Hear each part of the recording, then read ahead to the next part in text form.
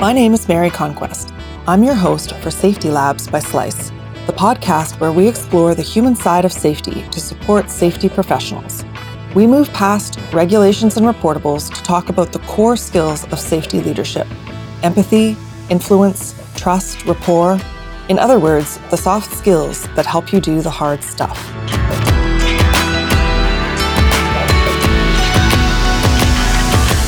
Hi there. Welcome to Safety Labs by Slice. In the past 20 or 30 years, the concept of branding has become widespread. Companies sponsor events, they develop a recognizable voice, and they maintain consistent visual representation. So logos, fonts, colors, that sort of thing. The idea of personal branding, that is, branding yourself as an individual, is newer. And depending on which circles you run in, the idea of a personal brand is either championed or ridiculed. It's also a topic that doesn't get discussed in the context of safety very often. Whether you think personal branding is crucial for a safety professional's career, or if you think it's silly and it's not worth discussing, I hope that today's guest will give you some new ways to think about it. Christian Harris is the founder of Slip Safety Services, which specializes in preventing the most common injuries and claims in public places, slips and falls. As a safety professional, he's also active on social media and drives safety discussion and community. He hosts the Safety Roundtable, a weekly interactive roundtable discussion, and the Safety and Risk Success podcast. Christian teaches and speaks about social media communications, how and why to strengthen your online presence. He joins us from London. Welcome. Thanks, Mary, and thank you for the lovely introduction. I couldn't have written it better myself. You're welcome. So before we get into the meat of the topic, because this is interesting, you have a personal story about how you got passionate about safety, and I'm hoping that you could share that with the audience. I would love to do that. I'm just going to make one quick note before that, which is you were able to produce that very eloquent introduction and talk all about me without us ever having gone through it at all, because I've got a good personal brand. So there's a good lesson there for everybody. Yeah, so I got involved in safety due to something that happened to me, and it was about 11, 12 years ago now.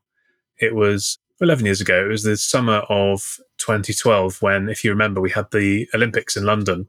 Yeah. And I lived in London then, just as I do now. Actually, I lived relatively close to the Olympic Park. I used to jog along the canal in about 20 minutes to get to the outskirts of the Olympic Park. And it was a really fantastic time to be in London because, you know, we'd had the global financial crisis and lots of economic challenges. And it just felt as if the Olympics was bringing everyone together. So there was a real excitement in the air and everybody was looking forward to the Olympic Games. Anyway, so in middle of May, my girlfriend at the time, who's now my wife, and I, this was before kids. So we had a relatively relaxing weekend, unlike nowadays. We had a bit of a line on a Sunday morning. And we decided to go to this place called Columbia Road Flower Market, which sells flowers, but you can get sort of lunch and so on and so forth. Had a stroll around and had a lovely time. And on the way back, we popped in to a supermarket to go and get paper and some groceries. And we're driving. So we parked our car in the car park, which was at the back of this store. And this store was a bit strange because it didn't have direct access from the car park to the store. You had to kind of walk out onto the road and around and through into the front door. And so I remember parking the car, locking the car up, walking up to the barrier of the car park and going through there to walk onto the road. And then that's the last thing that I remember for about 4, 5, 6 hours or something like that. And what had happened was, after I turned the corner and started walking down the pavement or the sidewalk, for anyone in North America, a car had come around the corner too fast, had lost control, sort of mounted the curb, swerved from side to side, mounted the curb, and basically ran me over. So not the best way to spend a Sunday afternoon. So my wife, luckily, was standing to my right, so she was unharmed. And it was about 50 yards away from a bus stop, and it was kind of middle of the afternoon on a Sunday. So it was a miracle, really, that no one else was hurt. Mm-hmm. But anyway, so I basically suffered lots and lots of injuries on my left-hand side. So a broken wrist, a broken collarbone, broken ankle, cuts, bruises, scrapes, scars. some neck accelerated wear damage to my neck and various other things. Still to this day, I don't remember the accident at all. I've got a total mental blackout of the whole thing. I think that's kind of some sort of psychological defense mechanism or something like that. But, when something like that happens to you, you certainly start to take safety pretty seriously, and it becomes quite personal to you. And once you've had that kind of unexpected but very serious, thankfully not as serious as it could have been, incident happen to you, then it does give you that purpose to try to prevent that sort of thing from happening to other people. And many people ask me, why did I not go into road safety? Well, if you look at the data for road safety, it's kind of a constant decline and improvement over the years. Whereas if you look at safety data more broadly and you start to analyze causes of accidents, injuries, and claims, you see slips, trips, and falls, but within that, slips being the vast, vast majority, flatlining. So it's not only the biggest issue, but it's also been a flatlining issue that therefore people haven't been able to solve. So to me, if you're going to work in this area, why not try and focus on this very large, very impactful, untapped, unsolved issue? And so that's kind of how I got involved in safety and why I decided to work in this particular little niche of safety as well. Interesting. Well, I'm sorry that happened. I'm glad that something good has come of it, it seems, Yeah. I always say I was very unlucky that it happened, but very lucky it wasn't worse. And I think, that's the attitude you have to have about these sorts of things. Yeah, for sure. So let's start with the idea of personal branding. When I say that, what does that term mean to you? I think to me, it means what somebody would say about you if you weren't in the room with them. So I think it's kind of, your brand is kind of, how you come across to people and what people would perceive you as standing for and behaving like and standing for and acting for and supporting and, all of that cool stuff on a positive sense. And obviously it could be a negative thing as well. So it's something that stands alone and can support you in your efforts when you're not there. Interesting. So then in that frame, it's always existed, right? It's existed before the concept of branding or before, that sort of commercial view of it. Yeah. Yeah. So everyone's always had a personal brand, but it just wasn't something that people, I guess, spoke about or realized the impact and value of when it came to building your career or building a business or trying to influence people or trying to sort of stand for a cause and make change happen. Okay, so I want to get to something I alluded to in the introduction, which is that some people think the idea of personal branding is silly or frivolous. So what's your take on the importance of personal branding? And in other words, what would you say to those people? And specifically, why should safety professionals care? So I wouldn't disagree with them in that I think people who seek to build a personal brand to be a quote unquote influencer, to me, that is frivolous and that is silly and it doesn't stand for anything and there's no meaning to it. And therefore, why would you do it? And that does strike me as a little bit strange. A, and B, I guess that doesn't resonate with me. That kind of wanting to be famous doesn't resonate with me. So therefore it doesn't, just doesn't compute in my brain. But what I would say is that the way I approach this, and I encourage others to approach this, and I think this is particularly relevant to safety professionals, is that you want to think of it that you are not standing in the spotlight, but you're shining the spotlight. So you're almost like the lighthouse, for want of a better term. So you're not building up your personal brand so that it's shouting out me, me, me. You're building it up so that you have the credibility and the influence and the brand from the perspective of being known, liked and trusted, hopefully, to talk about this. In other words, to talk about your issue. So that could be, in my world, talking about slips and falls. It could be you're a safety professional in a business and you're talking about, operational risk, or you're talking about a particular campaign you've got or whatever it might be. But I think the personal brand helps you to get that message across more clearly, more powerfully, and with greater resonance. I think that you kind of got right at the core of the difference there. It's the difference between look at me and look at this being an idea or whatever it is that you're trying to, your expertise, right? Yeah. What is the role of knowing thyself when you're trying to develop a personal brand? Or as I'm asking this, I'm wondering, do you develop a personal brand, or how do you go about that? I think you can develop your personal brand because you can obviously, like with anything in life, improve the way you do things or change the way you do things. So if you take me, for example, people probably think I'm very confident and I'm very outgoing. Actually, I'm quite introverted, but I've sort of forced myself to be comfortable in this kind of setting or to be comfortable up on stage because I've done it again and again and again and again. And now it comes kind of as second nature. And so I've actually worked on my personal development, and that has driven my personal brand.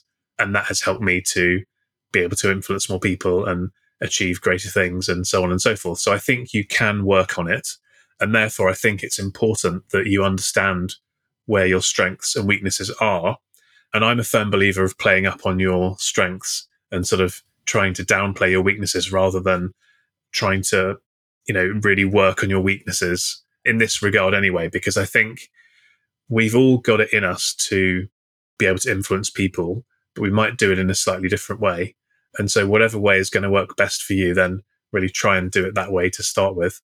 But of course, if you can become more rounded over time, then that will be helpful.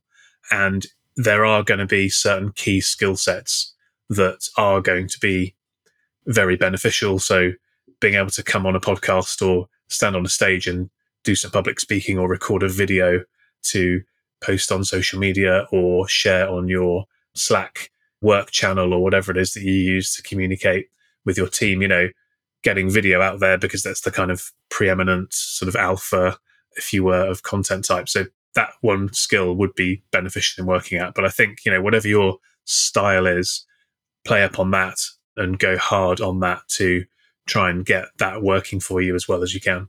So is a personal brand then, do you see it as someone sitting down and thinking consciously, I'm going to develop my personal brand? Or do you see it more as someone developing other things like skills, self-knowledge, expertise, that sort of thing, and personal brand is then something that follows from that? That's a good question. And I think it could happen either way. Again, I think that there are people who will go out there with the intention of building a personal brand. Yeah. And then I think there are those people who will, through happenstance and through hard work and perseverance, get to a point where they've achieved a certain level of notoriety and they kind of have a personal brand of some kind because they've achieved something of note. And then it's a case of, do you want to capitalize on that and do something with it or not? And obviously either choice is fine. But as you said earlier, I think you would still have a personal brand because people would still be talking about you when you weren't in the room, if you use my definition of what a personal brand is. So to me, why would you not try to make the most of that and make that as positive as it could be?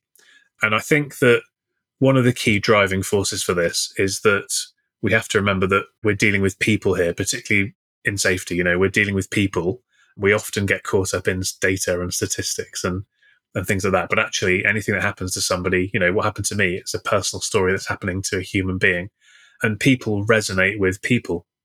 So if you look at, for example, I'll give you two examples. Richard Branson, who is, a very well-known entrepreneur.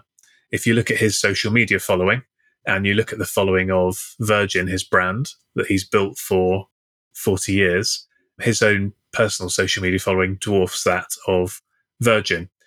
Another example where you've got another CEO and another iconic brand is Tim Cook of Apple. Now, Tim Cook and Richard Branson are like chalk and cheese. Tim Cook is quite introverted. He doesn't put himself out there. He's not very bombastic, whereas Branson is the opposite. It's all of those things. Yeah. But actually, look at the data. It's still exactly the same. It's something like 7 or 10 times more followers for Tim Cook, who never tweets and never does anything. I don't even know if it's called a tweet anymore, but you know what I mean. An X. A post, I think it's called, isn't it, technically? Versus Apple, who actually, Apple spends a lot of advertising dollars, probably hundreds of millions, billions maybe a year of advertising dollars on their brand, and their following is minuscule in comparison. So if you remember that principle that we connect better with people and, we know, like, and trust people more than brands, then again, that's a driver for why it's important to, in my opinion, sort of cultivate as best you can your personal brand so that it works as best as it can for you. It's almost like personality, right? We humans have personalities, corporations don't. And so they have to kind of build them and create them. They have to be quite a lot more conscious about it. I'd like to get more specific about tactics now and talk about social media. What kinds of goals do you think a social media presence could help an individual achieve? So if we're thinking about safety professionals specifically, because that's going to be the main audience of this, I think I would say there are 2 or 3 key goals that a personal brand on social media could help them to achieve. Firstly, I think it's going to help you to develop your career, because if you are putting yourself out there, demonstrating your capabilities and your achievements, building a network of other safety professionals and other business professionals as well, that's going to put you across in the best possible light, so that if somebody's going to be looking at you from the perspective of should we hire this person or someone else, you're going to come across very, very well, in my opinion. So I think building your career is one definite advantage of developing a personal brand as a safety professional. I think building your knowledge and expertise is another one, because again, if you are engaging, if you are putting your own opinions out there, if you are willing to listen and discuss and debate with other people, you're going to find that doors open to you around knowledge that you didn't have before, and you're going to get invited into discussions that you weren't involved in before. And that's going to develop you and your key skills, both soft skills, but also the more technical side of safety skills as well. And I think thirdly, it's going to help you internally in your own business as well, because the act of building your personal brand, the act of intentionally developing your soft skills will help to deliver better outcomes for you in your day-to-day safety role as well, because you will be able to engage with your colleagues or your other key stakeholders better. You will be able to influence those people more effectively and more efficiently to achieve the kind of safety outcomes that you want. You'll be able to sell, in inverted commas, safety to the board or to your insurance company. So you might be able to get some funding for your insurance company for a project you want to work on. There's all sorts of things that you can achieve by working on your personal brand, your communication skills, your influencing skills. So certainly highly recommend it.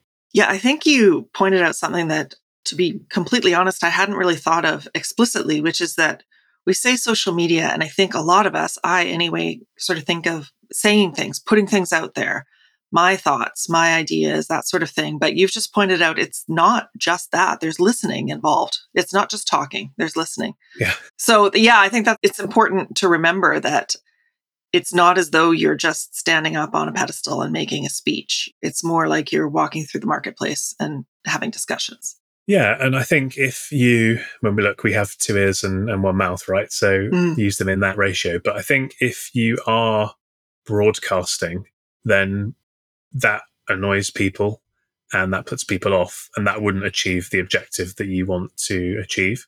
So you do need to be having those 2-way conversations. But the social media, LinkedIn is my preferred sort of platform. I do most of my stuff on LinkedIn.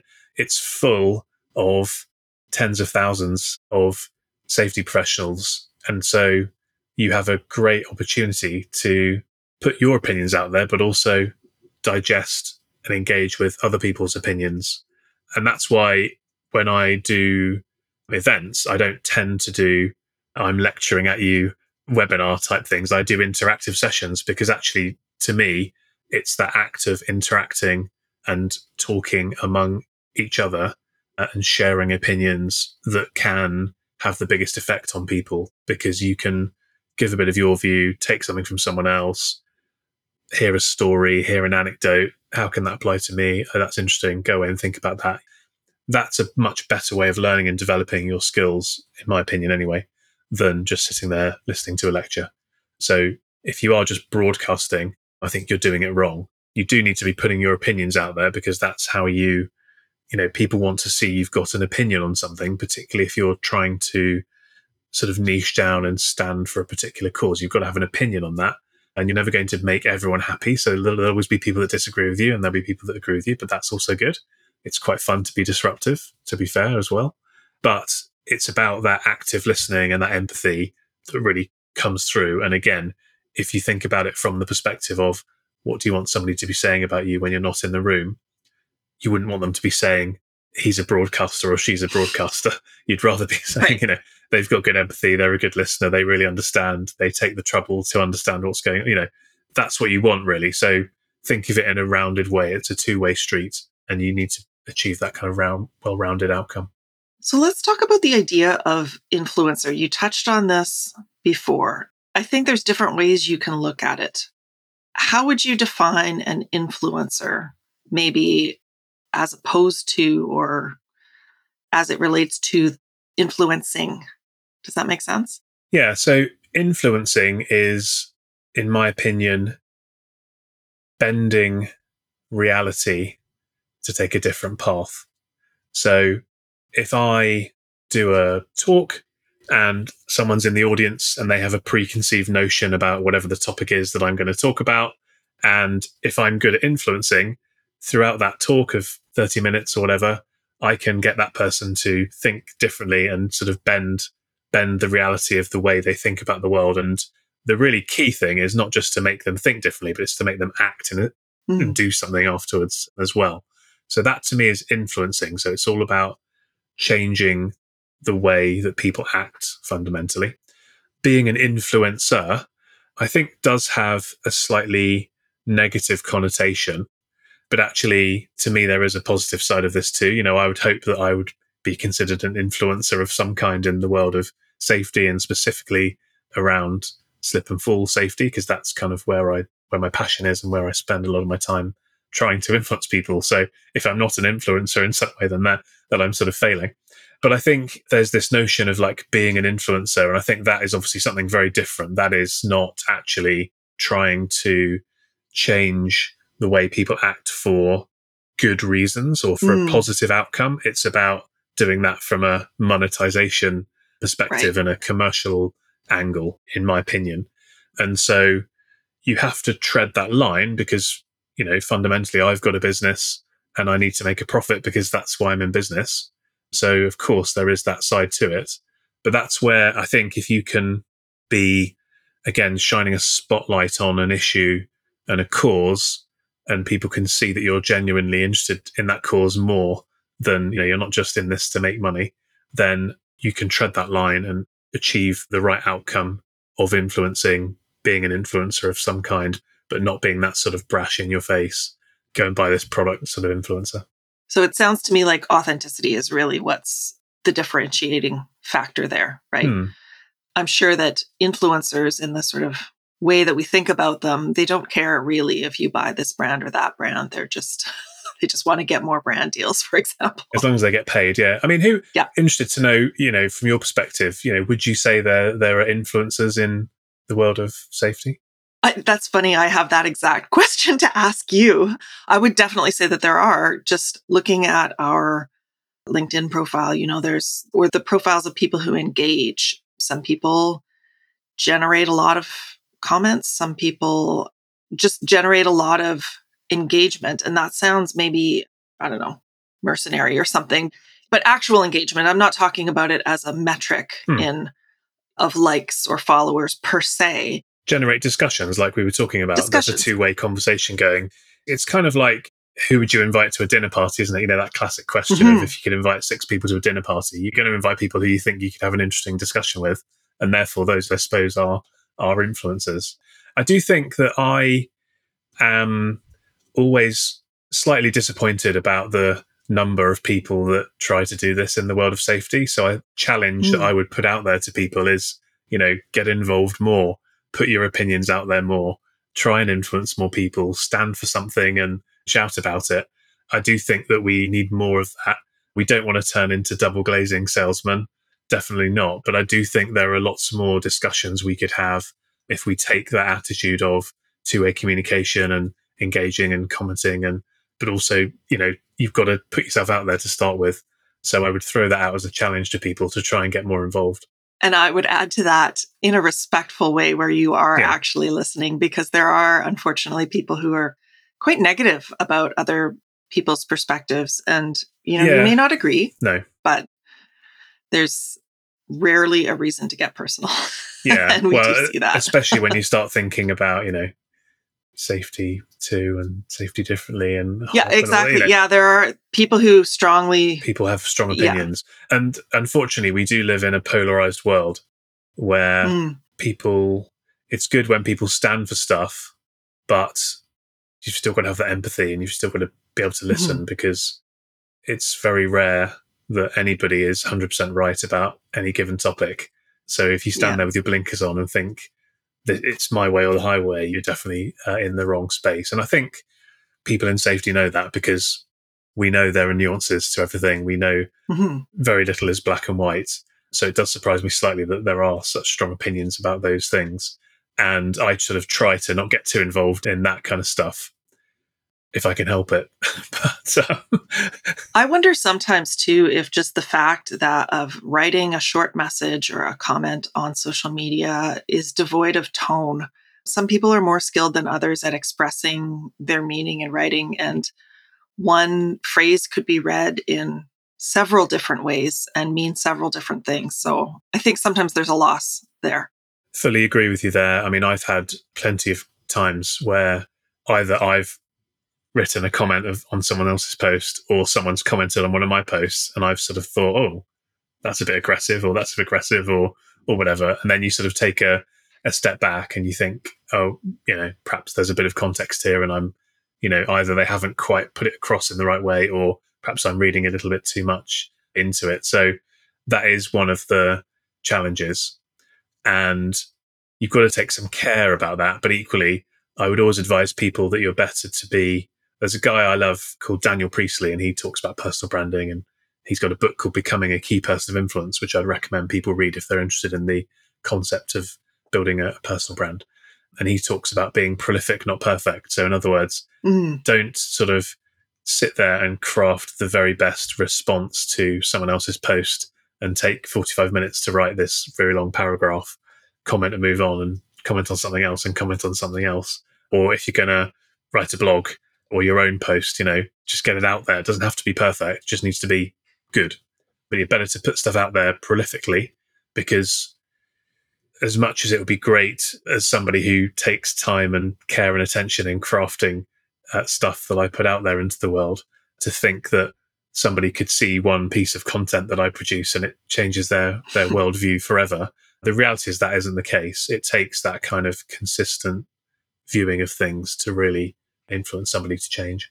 Yeah, the more you put out there, the larger the data pool that people have to understand you by, I guess. And there's science behind that as well. Google did some research, and there's a guy called Robin Dunbar who did some research. And if you put those two things together, there's a little sort of 7-11-4 notion, which is that it takes about 7 hours of interaction of FaceTime, I suppose, with somebody before you feel as if you know, like, and trust them. So you've got to have that. You've got to clock up your hours with people. But that's best done across 11 different interactions.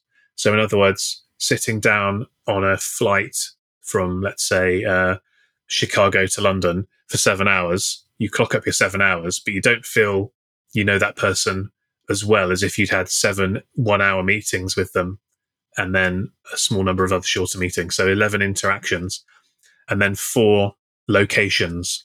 So again, if you sit and meet somebody in a cafe and then you just always meet them in that same cafe, that's not as good as if you then went to the cinema with them or you went for a walk with them or something like that. So on social media, we could think about that as being, you could be interacting with somebody on their posts. They could see your posts. They could see you do a video. They could see you do a podcast. They could have a call with you. They could watch your webinar. They listen, So there's all these different platforms or locations as well. So that 7-11-4 concept is kind of the science and the numbers behind how to influence people. So if you want to be able to influence people, don't think of doing one big thing. Think of how you can rack up 7 hours of time with them across 11 different interactions and 4 different types of interaction or locations of interaction. And if you can rack that up with, as many people as possible, that's how you can start to have good influence. And that's where something like LinkedIn or social media can help you, because you can do that at a big scale. Interesting. So I actually wanted to ask about channels. So LinkedIn is obviously the social media channel that's associated with the workplace. Where else should people look if they want to expand their presence on social media? Are there other channels that you kind of recommend or? Yeah. So I think the first thing I would say is that it's very easy to spread yourself too thin. So if you're going to try and build your personal brand, in my opinion, my advice would be to focus on one channel and kind of master that channel, or get to a point where you're, a 7 out of 10 or something in that channel, and then maybe move on to another one. So for me, for example, all roads really lead to LinkedIn. So I have Twitter or X, I have a YouTube channel, I have Facebook and various other things, but they all sort of signpost through to LinkedIn. That being said, other channels, I'm not on here, but TikTok, I'm seeing lots and lots of people having great success with, because it's, very engaging, very accessible. And so I think you could do some really interesting things on there. There are some great groups on Facebook. So Facebook changed its kind of algorithms a couple of years ago to be more focused on groups rather than your sort of feed. And so LinkedIn's focused on the feed, Facebook's focused on groups. And there are some great groups there where you can be, again, getting involved, putting your opinions out there, engaging with others, building relationships and networks on Facebook groups. Twitter or X is great from the perspective of you can find really very senior people on there and start engaging with them. And you can make some quite big waves quite quickly, I think, if you focus on that platform. But it all depends on what your goals are, I suppose, and who it is you're trying to build your network with. The main benefit to me of LinkedIn is that you can actually find and target the right sorts of people to engage with more easily, because there is that kind of searching functionality by job title and company and location and stuff. Whereas on these other platforms, it's a bit more like a needle in a haystack. So I think you need to be working more on a sort of attraction model on some of the other platforms of building yourself up so if people find you. Whereas on LinkedIn, you can be more intentional of, reaching out to people that you want to find. So for example, if you go on LinkedIn and just in the search bar, type hashtag safety, hit enter, that's going to show you all the posts where people have used the hashtag safety. And if you're engaging with this podcast, you're going to be involved in safety. And therefore that to me would be a great place to start. Well, do that search for the hashtag, follow the hashtag, but then start to read the posts that are coming up and start engaging with those posts. Is there any channel you think that professionals should avoid, or is it really depending on context and goals? I wouldn't say you should avoid any particular channel. I think, again, it depends what you're trying to achieve and what outcomes you want to get from that channel. I think there are certain types of activity and content that I personally would advocate people avoid. So I was going to ask about that next. Yes. So I've got some opinions on that, but I can't think of any that I would necessarily avoid, because anything could work for you depending on your goals. I guess it's about understanding what the pros and cons of each of these channels are, and then putting your time into investing into the channel that you think is going to give you the best reward. Yeah, each channel has its own sort of personality, its own pros and cons. Yeah. So let's talk about messages, though. What do you recommend that people focus on? What do you recommend they avoid if they're just starting to develop their social media presence? So let's start with what to avoid. So to me, politics is a no-no, because it's just too polarized and you're just going to turn people off. So definitely don't get involved in that. If you're running a business, don't criticize your competitors. Stand for what you stand for and stand on the merits of that. Don't be criticizing other people as much as possible, I would say. What else should you not do? Don't sort of be too overly personal, as in, there's a lot of criticism about how LinkedIn has kind of turned into Facebook in the last couple of years, because since the pandemic, particularly because people have been, there's a lot of dogs and cats and things like that. So to me, there's a benefit to a small amount of that, but but not sharing photos of your cats and dogs particularly. I think you want to get your face out there and you want to get people to know who you are and your personality and things like that. Absolutely. So there is a place to do personal stuff, but I think you need to be intentional about it and understand why it is that you're doing it. In terms of what to create, what to post, I tend to look at it in 3 areas. So if we want to influence people, if we want to achieve an outcome, whether that be in our career, internally in a business, or if we're trying to sell something, what are the 3 things we need to achieve? We need to achieve know, like, and trust. So if I were advising people, as I do, to start posting or to improve their content creation, I'd be saying you need to create some content about know, which is getting people's attention. Attention is the most valuable currency in the world right now because the world is so busy and noisy. And if people don't know who you are, then they're never going to build a relationship with you. They're never going to employ you. They're never going to give you a promotion. They're never going to buy your stuff, etc. So we've got to get known. So that is where using some of this personal stuff can be beneficial because people, again, like engaging with other people. So having your face on stuff is beneficial rather than having stuff branded. So we want to get certain type of content out there that is about getting known, getting people's attention. We then want to have a second thing around like. And there's 2 aspects to this. Most people would think that like is that I, the person creating the content, want to appear likable. And there is some of that, but I would say that's maybe a third. 2/3 is that you want your audience, whoever it is you are trying to influence, to feel as if you like them. So therefore, what I mean by that is you're giving them value. You're giving them actionable things that they can do. You're sharing your expertise. So, and they start to like you because you're giving them this value. And then the third thing is trust. So trust is all about showing that you stand for something, showing that you walk the walk, don't just talk the talk, showing the outcomes that you've helped to achieve and shining a spotlight on your customers if you're a service or product provider, or your colleagues if you're an internal health and safety professional and you've achieved some great outcomes for them or whatever it might be. But again, shining the spotlight onto something rather than the spotlight onto you. So if you can think about kind of creating those 3 types of content, know, like, and trust, in my opinion, you won't go far wrong. If you were talking to 2 people who both wanted to develop a personal brand, a social media presence, and one was a business owner, this is within safety, I should say. One was a business owner and the other one was just kind of looking for career advancement. They're an employee. They don't necessarily want to stay with the same company, but they want to advance their career. Would your advice to them be any different?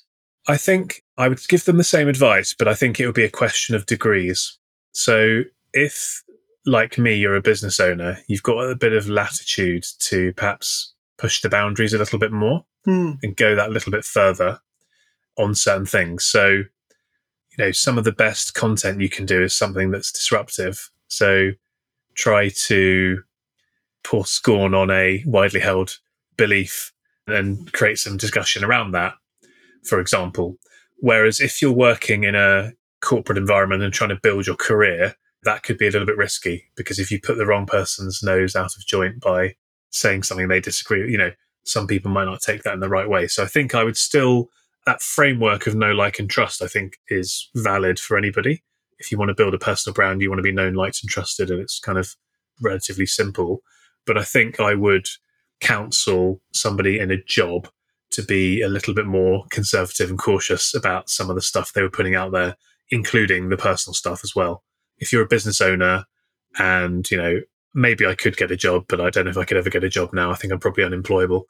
So actually, I'm going to have to live on my own wits and do my own thing. So therefore, actually, to me, I can sort of just maybe go that a little bit further than I could if I were working in an insurance company or something like that, or a bank or something where there's a line and you don't, I'm not saying you want to step over that line, but you can get quite close to the line. Whereas if you're in that corporate environment, you probably don't want to be getting that close to the line. So I think it's just degrees of how you would approach it. Where do you think the world of safety branding, marketing, safety-related social media is headed? And where would you like to see it go? I would like to see more people getting involved. And I would like to see fewer brands and companies using superlatives and claiming to be the panacea for everything, because I think that isn't the reality. And I think people do sort of see through that. So I think what is out there at the moment is quite sort of, we're the best thing since sliced bread. Do you like the pun there for the podcast? Yeah. And there's a lot of that, and this is the best thing ever. And I think the reality of the world is a lot more nuanced. So, and again, that's where I think if you're a brand, it's quite hard to be nuanced. You kind of got to be pushing your brand and what you stand for and what you're going after. So I think that's another advantage of kind of a personal brand. In terms of where things are going, I think that the pandemic obviously shifted the way that people build relationships and therefore how people market what it is that they're doing. I think, though, that we're here to stay when it comes to social media. I think we're here to stay when it comes to things like webinars. I think they're hugely powerful. And I'd recommend people, be running events like webinars as much as they possibly can, because you can build a relationship with lots of people at scale rather than doing it one-to-one.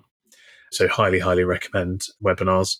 And I think the way that technology is going with AI and things like that is really, really fascinating. I'm a real geek about AI and ChatGPT and all of this kind of stuff. So I really feel as if that will create some very significant, it already is, but even more significant shifts in content. And the biggest one is going to be that the busyness and the noise that I mentioned earlier is only going to get worse.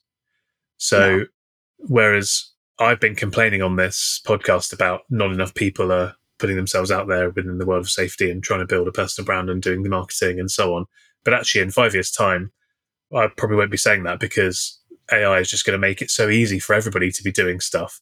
So then it becomes a question of the personal brand is worth even more, because you're a real person with real opinions and doing real stuff rather than all this AI generated stuff, which I do think it's good and it will get better, but I still feel like people will be able to tell the difference one way or another. So to me, all of the big trends are pushing towards building a personal brand and standing out and standing for something and using that as your key differentiator. Because whether you're building a business or whether you're trying to build a career, most people think, for example, that AI, one of the big benefits is around medicine. So if you're in Africa and there's a doctor every 500 miles or something, that GP, that family doctor role could be fulfilled by AI. So all of a sudden being a doctor has become functional. Think of all the activities we do within safety that are actually quite functional and that could potentially be disrupted and replaced by AI. Then you need to think about what are the non-functional things, which are the soft skills, the communication, etc. And that is where having your personal brand is going to help you to craft your career and or build your business much better going forward. So on that note, there are some questions that I ask every guest. And the first one is about soft skill training. So if you were tasked with training the next generation of safety professionals, where would you focus soft skill training for them? So I think that they should develop their presentation skills and their listening skills, their kind of active listening and empathy skills. So if you can have a powerful conversation where you're able to put across your points with clarity and certainty and conviction and in a concise way, so good communication, but you're also able to use that ratio of 2 ears to 1 mouth to listen and understand, that's when you're going to be able to build good relationships with people. And to me, that's what it's all about. So I'd certainly start with communication and active listening as being sort of cornerstones of soft skills training. If you could go back in time to the beginning of your safety career, and we'll just say after the accident, what is one piece of advice that you might give to yourself? Yeah, the easy answer is don't go to get the shopping on that day in May. So I think that if I was being sort of self-critical, which actually I was recently on a podcast, I was invited on a podcast, like an entrepreneurial podcast, to talk about my entrepreneurial journey and stuff. and you always make loads of mistakes. And it's easy to talk with hindsight, but where I probably could have done better, and I think this is analogous to people in lots of walks of life, including safety, is I think I overlooked getting the basics right. And thinking about that from a safety perspective, I see this a lot in my world of slips and falls, because people kind of just assume that they're doing it well because it's kind of simple or straightforward. They assume they're doing it well. But when you kind of look at it with a beginner's mind and a fresh set of eyes, you can see that they're not doing these basics as well as they thought. So I think just having that constant ability to take a step back and try and analyze, who you are, where you are, what you're doing, is it working, and get more of those foundational basics right would have been beneficial to me. And I advise people to try and do that. Yes, in slips and falls, but it's been in other areas as well, including these softer skills. You did mention one book. Are there any books or resources that you would recommend to listeners if they want to learn more about some of the things we've been discussing? Yeah, the book was Key Person of Influence by Daniel Priestley. Highly recommend that. He does regular webinars, and give him a follow on social media as well. Feel free to give me a follow on LinkedIn, and you can sort of see the way that I go about doing this stuff. I actually run fairly regular events as well about this kind of soft skill stuff in the Safety Roundtable, so jump into one of those. I mean, there are a number of other people who put out good content on this topic as well. I suppose what I'd say is there's always a benefit to listening and consuming, but in my opinion, you're going to get much more out of creating something for yourself rather than consuming. So rather than, sitting down and reading Daniel Priestley's book, maybe rather than spending 5 hours doing that, why not spend 5 hours writing some articles or creating some posts and putting your perspective out there and trying to start some conversations off? So I'm not sort of poo-pooing the idea of learning and developing, because I'm a big believer in that. But I think sometimes especially if you're not already engaged in doing this stuff proactively, there are lots of fears or blockers or misconceptions about why you can't do it, or who's going to listen to me, or I've got nothing to say, I've got nothing to add, what value do I bring, all those sorts of things. And so I would encourage people just to kind of try and push themselves through that glass wall and actually start doing stuff. So here's a challenge for everybody. Do some posts, tag me in, tag Mary in, tag some of the other people in that have been on this podcast, do the @ and then put their name in. And what you'll find is if you do that, we'll engage with you and we'll start to create some conversations, and that will give you some confidence, and then more people will get involved, because if I comment on something, I've got 27,000 followers or something stupid like that on LinkedIn. So some of them see that and they'll start piling in, and Mary's got lots of followers. So, just give it a go and start doing something, and prolific beats perfect, like I said earlier. Okay, so the next question is where listeners can find you on the web, but I think the answer to that should be pretty clear by now. Well, very active on LinkedIn. So if you search for Christian Harris Slip Safety, you would definitely find me. But yeah, I've also got quite an active YouTube channel. I'm on all the other channels as well, but I invest most of my time into LinkedIn, and all of the sort of events I run and stuff like that are all kind of mentioned on LinkedIn. You can find the podcast and all these other things there. So yeah, come to LinkedIn and join the safety party. Okay, well, that brings us to the end of our episode. Thanks so much for joining us, Christian. Thank you very much. Listeners, I hope you enjoyed this episode. If you haven't already, check out our backlog of episodes on topics ranging from the neuroscience of safety to managing psychosocial risk, and pretty much everything in between. I'd like to thank the Safety Labs by Slice team, always wonderful to work with and always on brand. Bye for now.